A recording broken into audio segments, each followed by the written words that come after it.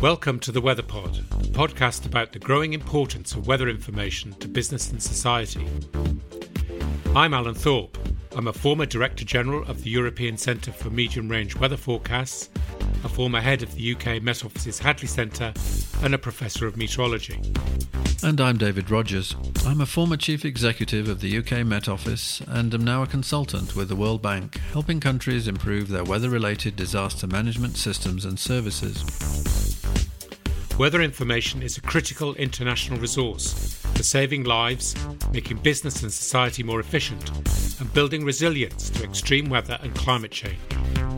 In each episode, we invite a leading expert to discuss how public, private and academic sectors work together to produce weather information and make it available to business and society. We also investigate how weather-affected public and private enterprises actually use it and the new business opportunities being created. And because extreme weather often impacts the poorest the hardest, we'll look beyond the rich countries to the less developed ones, which host most of the world's population. Well, now it's time for Wow, That's Interesting. Wow! So, David, what have you got for us this episode? It's very interesting that at this time there are several, even many, high-level national and international initiatives regarding the issue of open data, and in particular there are a set of developments all occurring now regarding open meteorological data. I think that these have the potential to have a significant impact on how weather and climate information are shared and used across the world. People have been talking about big data and open data for some time, but tell us more about which initiatives you've spotted that are going on right now that will impact the weather enterprise in particular. At the international level, the World Bank issues an annual World Development Report, and the 2021 edition focuses on data for better lives. It will look at the potential of data to change the lives of poor people, not least because, as we know, much of the value of weather and climate data is untapped, waiting to be realised. On the Weather Pod, we've previously mentioned that the World Bank Global Facility for Disaster Reduction and Recovery has issued a report called The Power of Partnership. A key finding of that report is that the adoption of national data policies that support the free, unrestricted use and reuse of data would have a significant economic benefit and would increase opportunities to expand and strengthen public and private sector meteorological services. I guess that it's worth underlining that open access to public weather data, such as predictions from global and regional models provided by public organisations, has another major role in enabling companies to create tailored products for a range of specified users. Indeed, and there are opportunities for those weather businesses to provide vital information, including in developing countries. Coming back to the issues around open public data itself, are there other open data initiatives and developments that you could highlight that are active at the moment? The World Meteorological Organization is currently in the process of updating and revising its Resolution 40, in which countries are required to follow guidelines on public weather data sharing and exchange. ECMWF has recently announced that it's on a path to make much more, maybe even all of its forecast data open and free at the point of use, and recently Gerhard Adrian, President of the German Weather Service and of WMO, gave an excellent online presentation called Unlocking the Benefits of Open Weather Data. Yes, I was a participant in Gerhard Adrian's webinar. He talked about the new European Union Directive on Open Data and the reuse of public sector information. Also, that directive categorises meteorological data as being of high value, vital for the socio-economic well-being of its citizens. He mentioned that there needs to be a clear definition of the public tasks of national Met services and the public data associated with the provision of those tasks. It was a fascinating discussion about open data. Professor Adrian stressed that for national meteorological services, much of this hinges on having the appropriate legislation that sets out the role of the Public Weather Service and that creates a transparent interface between public and private sector service providers. Across the world, there are clear examples of this already happening, like in the USA and countries where recent transitions in this direction have taken place, like Japan and, of course, Germany. Of course, there is a significant caveat. This only works if the public task is fully financed by the government. Apparently, now the German Weather Service has transitioned to open data, 500 petabytes of meteorological data in 2 billion files were downloaded in just 1 month in September 2020 via their anonymous FTP site. but I wonder how this issue plays out in developing countries. I think that there is a need to convince developing countries that maximum social welfare is achieved by sharing government data, including meteorological data, rather than sharing in the profits generated by data reuse. Several developing countries are currently actively discussing this very point. It seems that the EU is obviously convinced, and as you say, Alan, Gerhard indicated that DWD's data, both observations and products related to its public task, are being accessed and used freely by many sectors, including energy, logistics, mobility and insurance companies, with direct benefit to the national economy. As Gerhard also mentioned, the persuasive voice and actions of the World Bank can be used to engage governments at the appropriate level to help them transition into digital economies, including unlocking the benefits of meteorological data. Gerhard Adrian's full presentation is available to watch on the GWE Forum website. You're listening to WeatherPod with Alan Thorpe and David Rogers. In this episode of WeatherPod, we've invited Peter Lennox into the studio to discuss the operation of a National Meteorological Service as a commercial enterprise. Peter, from Belfast, Northern Ireland, is uniquely qualified to talk on this topic. From 2011 to 2020, he was the Chief Executive of the New Zealand Meteorological Service, which was established as a state-owned enterprise company on the 1st of July 1992. This came about mainly as a result of pressures also being faced by an increasing number of national meteorological services, chiefly the pressure to earn money on their activities rather than rely entirely on taxpayer funding. But does such a change in status from a straightforward public service to a commercial enterprise charged with earning money on its services pose any problems or contradictions? For example, is the requirement to issue public weather warnings or to provide national security support compromised as a result? So these are some of the issues that we hope to discuss with Peter. So, Peter Lennox. Peter, welcome to the WeatherPod. Hi, Peter. I'd like to start the conversation by asking you what led the New Zealand government to the decision to turn the National Weather Service into the state-owned commercial enterprise Met Service in 1992. You have to remember that New Zealand is a small country and it's really at the end of the world. And with 4 million or so taxpayers at that stage, or 3 million it would have been then, it was a very low base for protecting the well-being of New Zealanders. And every dollar and cent was important to the New Zealand government.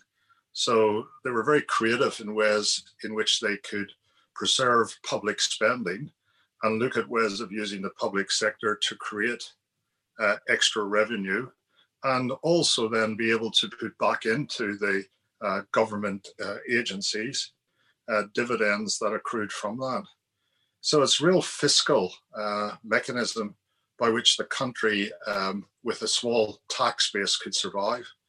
You also have to remember that there's no other country that New Zealand can depend on.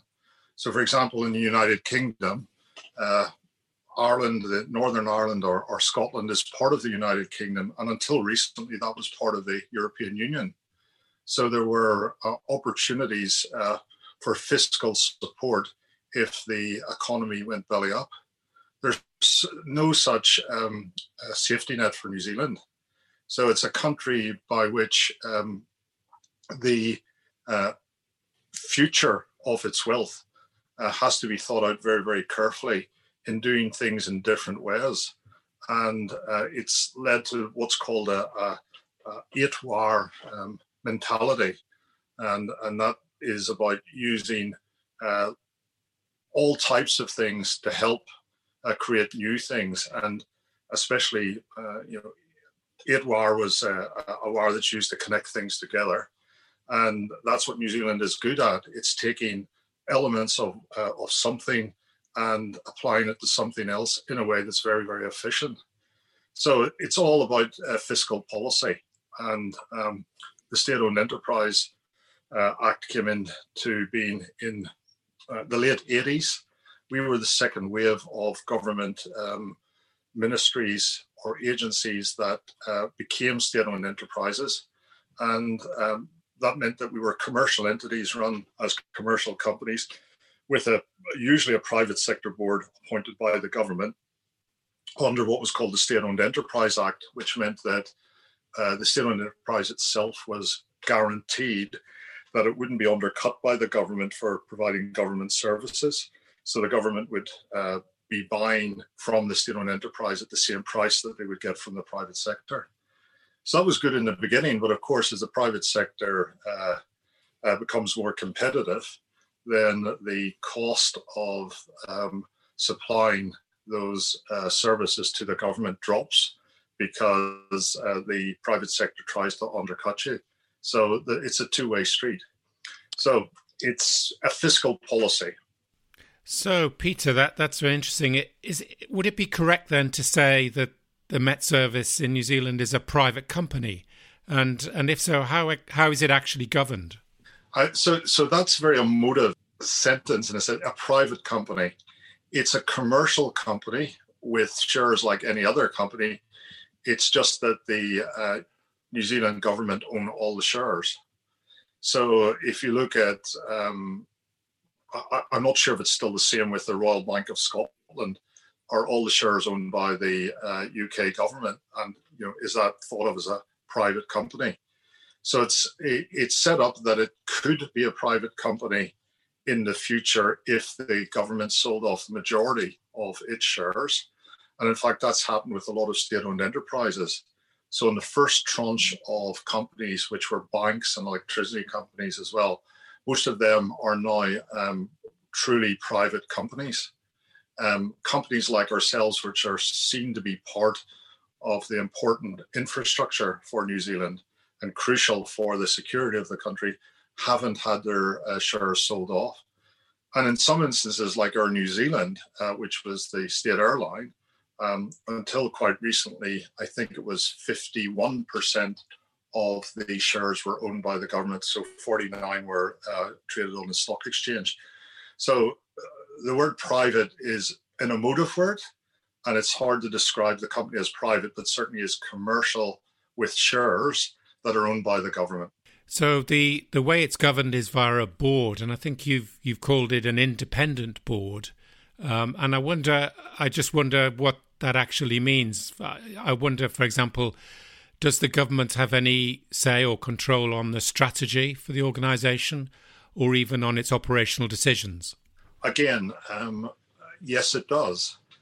So the government ultimately appoints the board, the chair and the board. The government also, through Treasury, issues expectations on the state-owned enterprise. And Treasury are very hard taskmasters because we have to be profitable and provide a dividend at a certain level back to the Crown. However, in the running the company itself, the directors are independent. It's only in dire matters where would the government step in to take charge of the company if certain things didn't turn out as planned. So they don't interfere with the day-to-day running of the company or even the strategy of the company, but they keep an eye on the fiscal returns from the company. And if they're not happy with that, they will ask questions of management and of the board. And in some instances, if that's too extreme, they will replace members of the board or the board itself. So Peter, tell us something about what attracted you to the role of Chief Executive of Met Service. Well, Met Service had a great reputation and still does. It gave me the opportunity to bring some of my skills, my scientific skills, which are really in the biological side and biochemistry side, medical side, not in the meteorological side. But it allowed me to express my love for science in a certain way. But they were also looking for someone who had governmental experience and had worked in many countries around the world and was able to determine how you could work closely with government officials in various governments and how to write cabinet papers and how to get funding from certain parts of government. and that's through experience. And generally, what I find that governments around the world are very, very similar, and the boffins that work for them are very similar as well. So, but having that experience in what was happening in different countries and different policies, and the way that technology was promoted and IP created, gave me a great deal of experience in what I was going to do in New Zealand. And the third thing was my commercial background.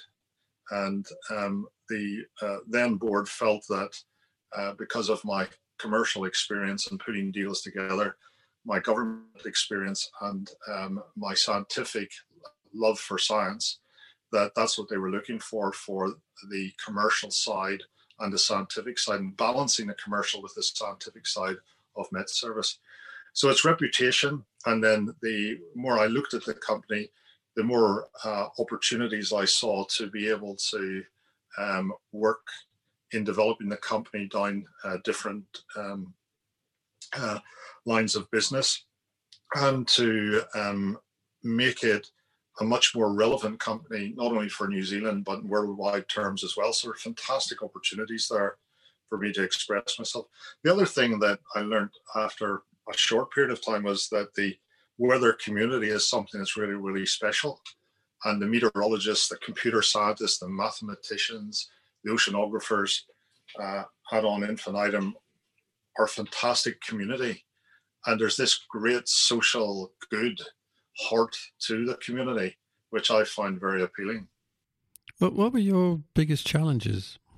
At the beginning, it was gaining the trust of our meteorologists and other scientists, that I wasn't going to take the company down a route that let it dry, in the sense that everything was about commercial success. It was showing our employees and our scientific employees that I too felt that the benefits that came from meteorology were there to help not only the people of New Zealand, but those worldwide, so that I had this social good core to me. However, I had to make it clear to them that for the company to survive and to have money to invest in exciting new things, we had to be commercially viable and successful. So that balance was there. So that was the big challenge, was to get the staff on board that we had to look at doing two things. One was the social good and the benefits of meteorology, but also that we had to turn a profit to keep our political masters satisfied. You're listening to WeatherPod with Alan Thorpe and David Rogers. Peter, could we just turn to a slightly different topic? It's sometimes said that a national weather service has to be a public body because of the requirement to issue public weather warnings and to provide national security support. So I wonder, how do these aspects work in New Zealand? So I talked about the State-Owned Enterprise Act, which created the MetService. There's another act that we're very much a part of, and that is the Meteorological Act of New Zealand.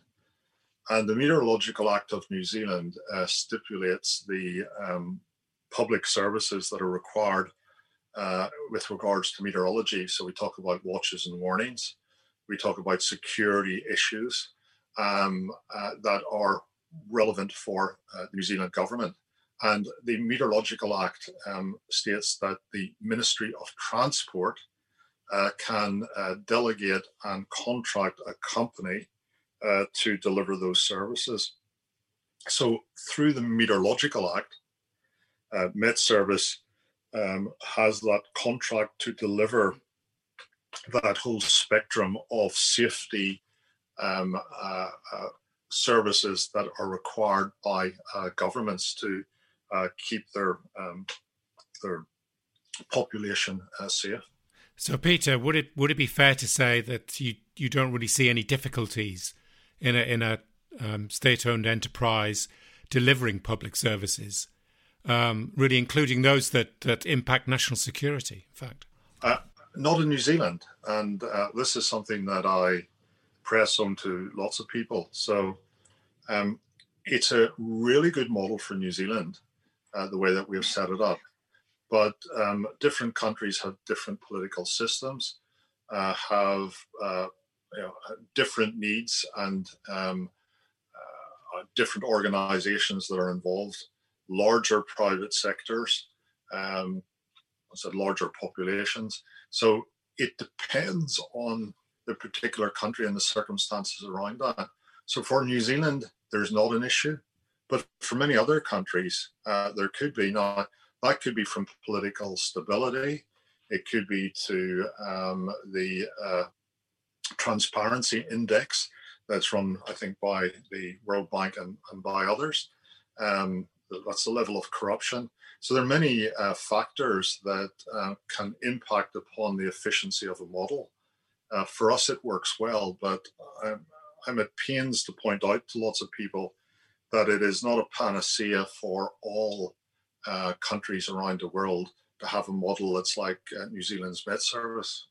So, as a state-owned enterprise, does Met Service fulfill its role as a single authoritative voice, as many public national Met Services claim they do? It certainly does, as compared to the best in the world.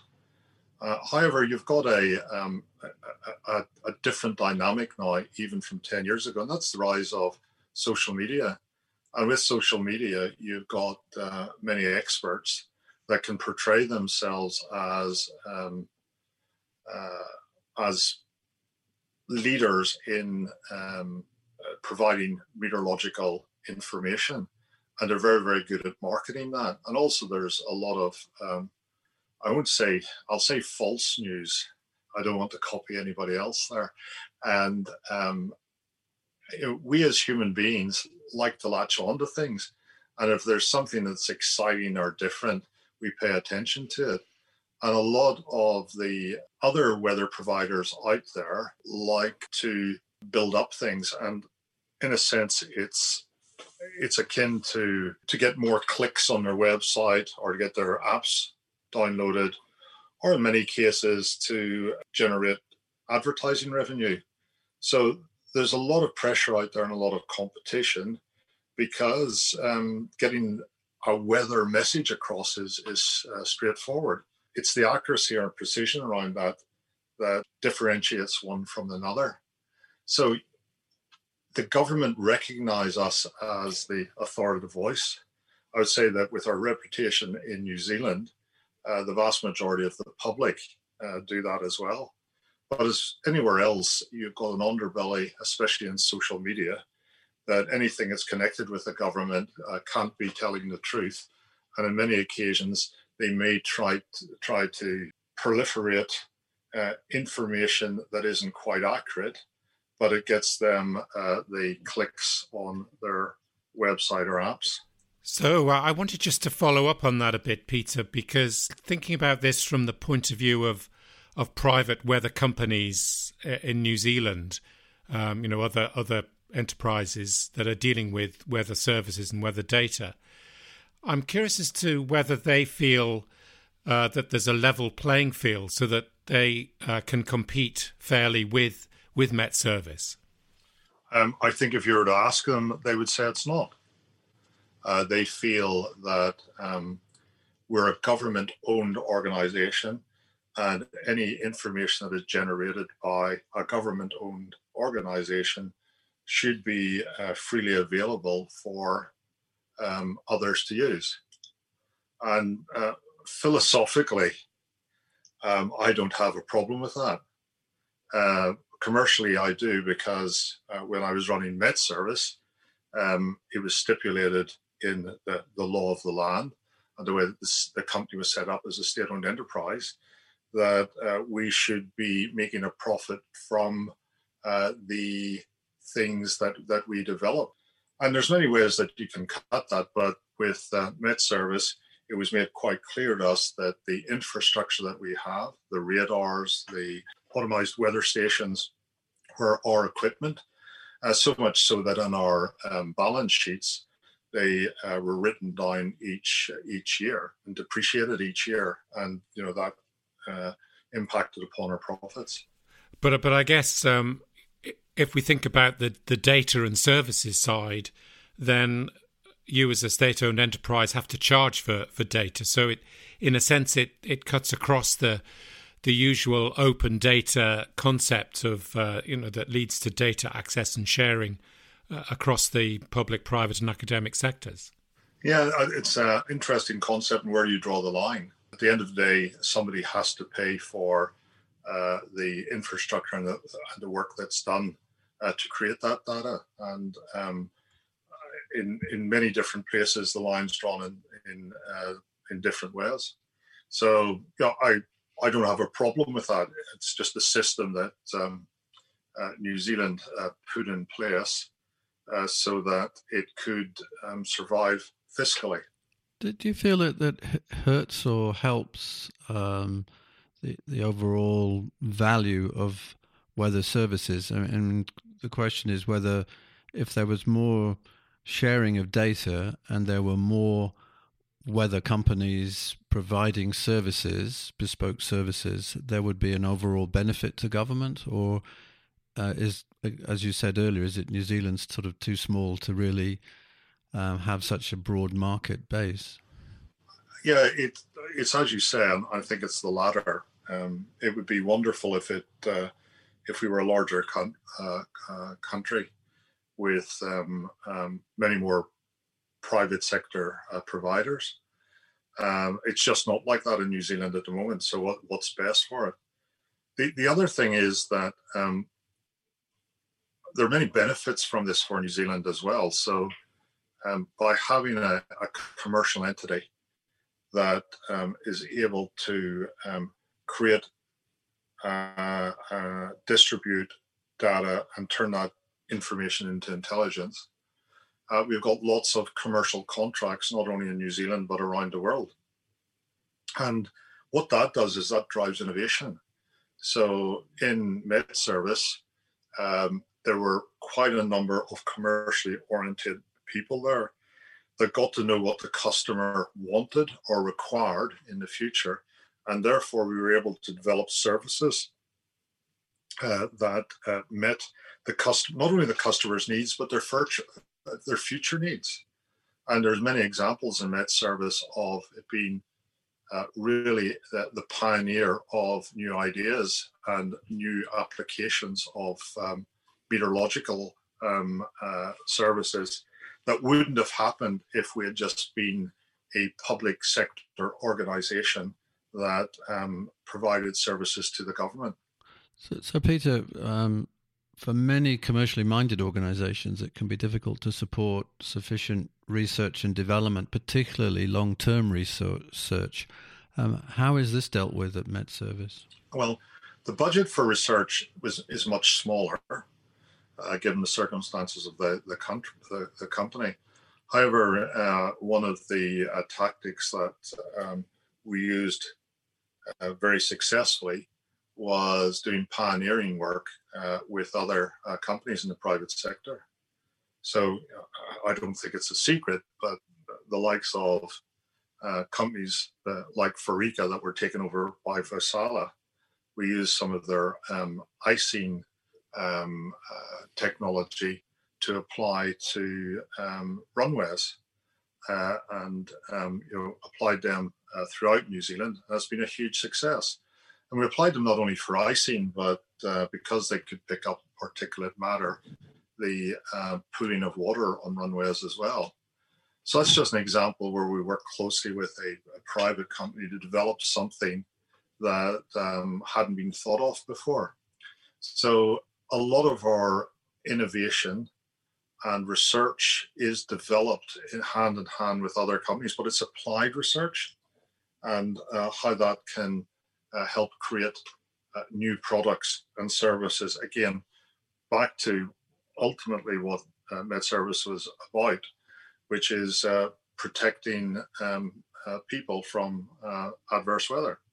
I'm very interested in what you've been saying about the joint projects, and I suppose the spectrum is cooperation, engagement and even partnership, and that involves potentially, the whole public, private, and academic sectors who are interested in taking part. So I'm interested in your view about the extent to which you see partnerships between the sectors and the organisations there as an important part of making the Met Service successful. Yeah, let me just start off with the sectors first of all. So, sometimes we look too blandly at what meteorology is. It's now strayed into many different expert areas. And you've got a lot of small private companies that have been backed by venture capitalists that are working on one particular part of the meteorological spectrum. So, for example, it may be something to do with icing an aircraft, or it may be something to do with detecting ice at certain levels. It could be to do with in oceanography. There's a whole spectrum now where meteorology is divided into. So there's lots of opportunities out there for small companies to throw a lot of money at particular things because they're supported by venture capitalists with the idea that if they're successful or partway successful, they'll be bought by a larger company and those investors will get their money back. A lot of the medium-sized companies, small to medium-sized companies like ourselves, just can't do that. We don't have the resources or didn't have the resources to throw into one particular small area of the meteorological spectrum. So, it's important that we recognize that. And as I said before, it allows us then to pick and choose who we should be working with and determine from that. The other side is that we made great strides in developing our interaction with academia as well, and with industry bodies. So there's those elements, the meteorological societies, the universities, and then also the opportunities to work overseas and some of the great programs, as you'll know about, with the World Bank and the WMO, and sitting on technical committees and those, and helping drive through some advances in determining what path meteorology should take. So one area that you didn't mention is working with other government departments. So transport, for example, would be one. Do you see that as a sort of bespoke service on a contract with say the Transport Ministry, or is that more of a partnership model in terms of the relationship? The New Zealand Transport Agency here, who are responsible for our main road networks, we've done a lot of work with them on determining icing on all the major roads in New Zealand. And so we've got a map of where it's icing. And what that means is that the de-icing material that they put down can be applied just in certain spots rather than across the whole road. We have put up with them areas that and signals that icing is probably likely in certain parts of the network. So motorists in their smart highways get advance warning of this. So the thing is that has evolved over time. So we got to know them. We sold them bespoke services, but that's not good enough now. You have to think to the future how transport is progressing. What else is happening around the world? Can you apply some of that to New Zealand? Can you introduce that new technology so you grow with them and bring them along on that journey of advancement? And again, that's down to customer relationships. And a lot of public sector organizations just don't have those skills. So Peter, given your experience leading this probably unique structure for a National Weather Service, is it one that you think could have advantages for other countries? And if so, how would you characterize those advantages? There may be elements of it, large or small, that could work for other countries. But the idea that you could just take up the model and apply it somewhere else, I think, is very naive, because there are many other circumstances that you really can't cover because of the nuances of the way and the different cultures in different countries. So, as I say, and you can hear it from me, I'm very reluctant to pass it on as something that would work anywhere else. The thing that you have to be aware of is exploitation. So in a lot of countries where national meteorological organizations don't have that commercial experience, there are organizations that can take advantage of that. And when I say take advantage, I'm not saying that it's done in an underhand way. I'm not saying that it's illegal. I'm just saying that, the commercial sector has to make a buck. And in many cases, working with national meteorological organizations that don't have that experience, then any deals that they do can be to a greater advantage to the commercial sector than to the public organization. So they just have to be careful around that. So, Peter, finally, perhaps as you leave the immediate meteorological domain to go to pastures afresh, what are your reflections on how the global weather enterprise could advance and grow in the future? Yeah, so I'm going back to my first love in biology and biochemistry to head up the COVID fight here in New Zealand with a company called ESR, which looks after 5 areas in New Zealand: communicative diseases, forensics, water quality, food quality, and believe it or not, radiation.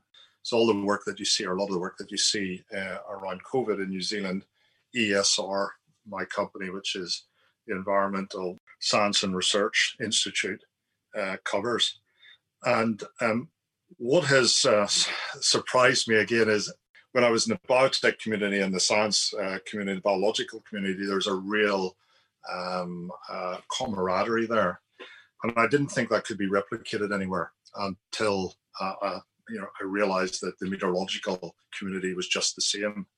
And it's a very tight bond between those that are involved in that. And that really allows there to be something special that can be developed from that.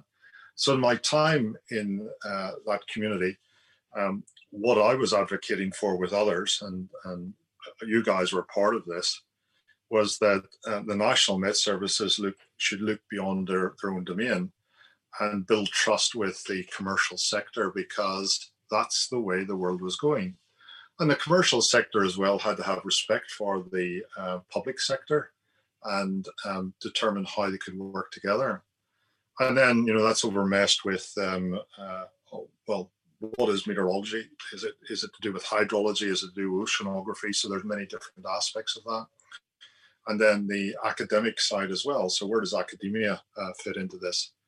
So the ideas of the global weather enterprise is something that's very, very exciting, because you find where you get an overlap of technologies and science that are closely related, but are their own disciplines.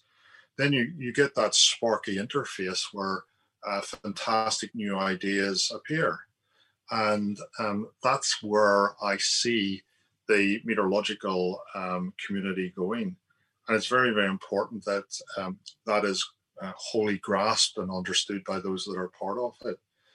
I also feel that meteorological organizations, and especially the national ones, should realize that not everything that is meteorological they should be doing, because again, the commercial sector is striving ahead in those areas, and it's important that they're aware of that and have better resources to do it. So it's how can they partner with them.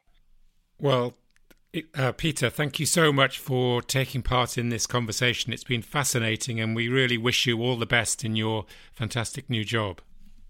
Thank you very much, Alan. Thanks, Peter. You're listening to WeatherPod with Alan Thorpe and David Rogers. Right, now it's time for Wow, That's Interesting. Wow! So, Alan, what have you got for Wow, That's Interesting for this episode? One area of meteorological observations frequently delivered by the private sector is lightning detection. Nowadays, there are various apps available to enable the public and other organisations to see in real time the location of current and recent lightning flashes in their vicinity, or indeed anywhere else around the world. Do you have any examples of these apps and how they might be applied in practice? One example, there are others, is Lightning Alarm, which is a free app for smartphones. Such real-time information can save lives. In terms of applications, one area with great potential is in outdoor sports. Let's take golf, which is a subject close to my heart. This is an area where a lot of money is involved, and a golf course can be a very dangerous place if lightning strikes. What happens when there's lightning in the vicinity? At my local golf club, which I think is fairly typical, the course manager is required to signal via a very loud horn that players must leave the course as quickly as possible if there is a danger of a lightning strike. So does a course manager know when there's a danger of a lightning strike? Until relatively recently, the course manager used visual observations to scan the skies to assess the likelihood of imminent lightning strikes. The app is a much better tool for this purpose. Lightning Alarm, for example, claims to forecast thunderstorm movement and intensity up to 2 hours ahead and sends out alert messages up to 15 minutes before lightning is expected at a location. The service claims to use high-quality weather data combined with high-resolution lightning data to accurately predict when lightning will occur. It's a shame this didn't seem to work or be heeded at a recent soccer match in Switzerland where 14 teenagers were hospitalised after a lightning strike during a game. Whether the match should have been cancelled is currently being investigated by the public prosecutor. Would it have been possible for the lightning to have been undetected? One issue is that there are two types of lightning strike, cloud to ground and cloud to cloud, and detecting the location of both types of strike is no easy matter. A single ground-based lightning network uses at least 3 antennas, preferably many more, to locate strikes with an acceptable margin of error. This often leads to the rejection of cloud-to-cloud lightning, and so ground-based networks have a tendency to underestimate the number of flashes. Systems that use multiple locations and time-of-flight detection methods must have a central device to collect strike and timing data to calculate location. In addition, each detection station must have a precision timing source that is used in the calculation. There are several companies that operate such ground-based lightning networks. For example, Earth Networks says that it has over 1,800 sensors covering over 100 countries around the world. A problem for space-based lightning networks based on optical detection is that their information can often be several minutes old by the time it is widely available, to a degree limiting its use for real-time applications. Lightning data can also assist very short-range numerical weather prediction, because it is indicative of the existence of severe local storms. Sometimes cloud-to-cloud strikes are an early indicator of storm development.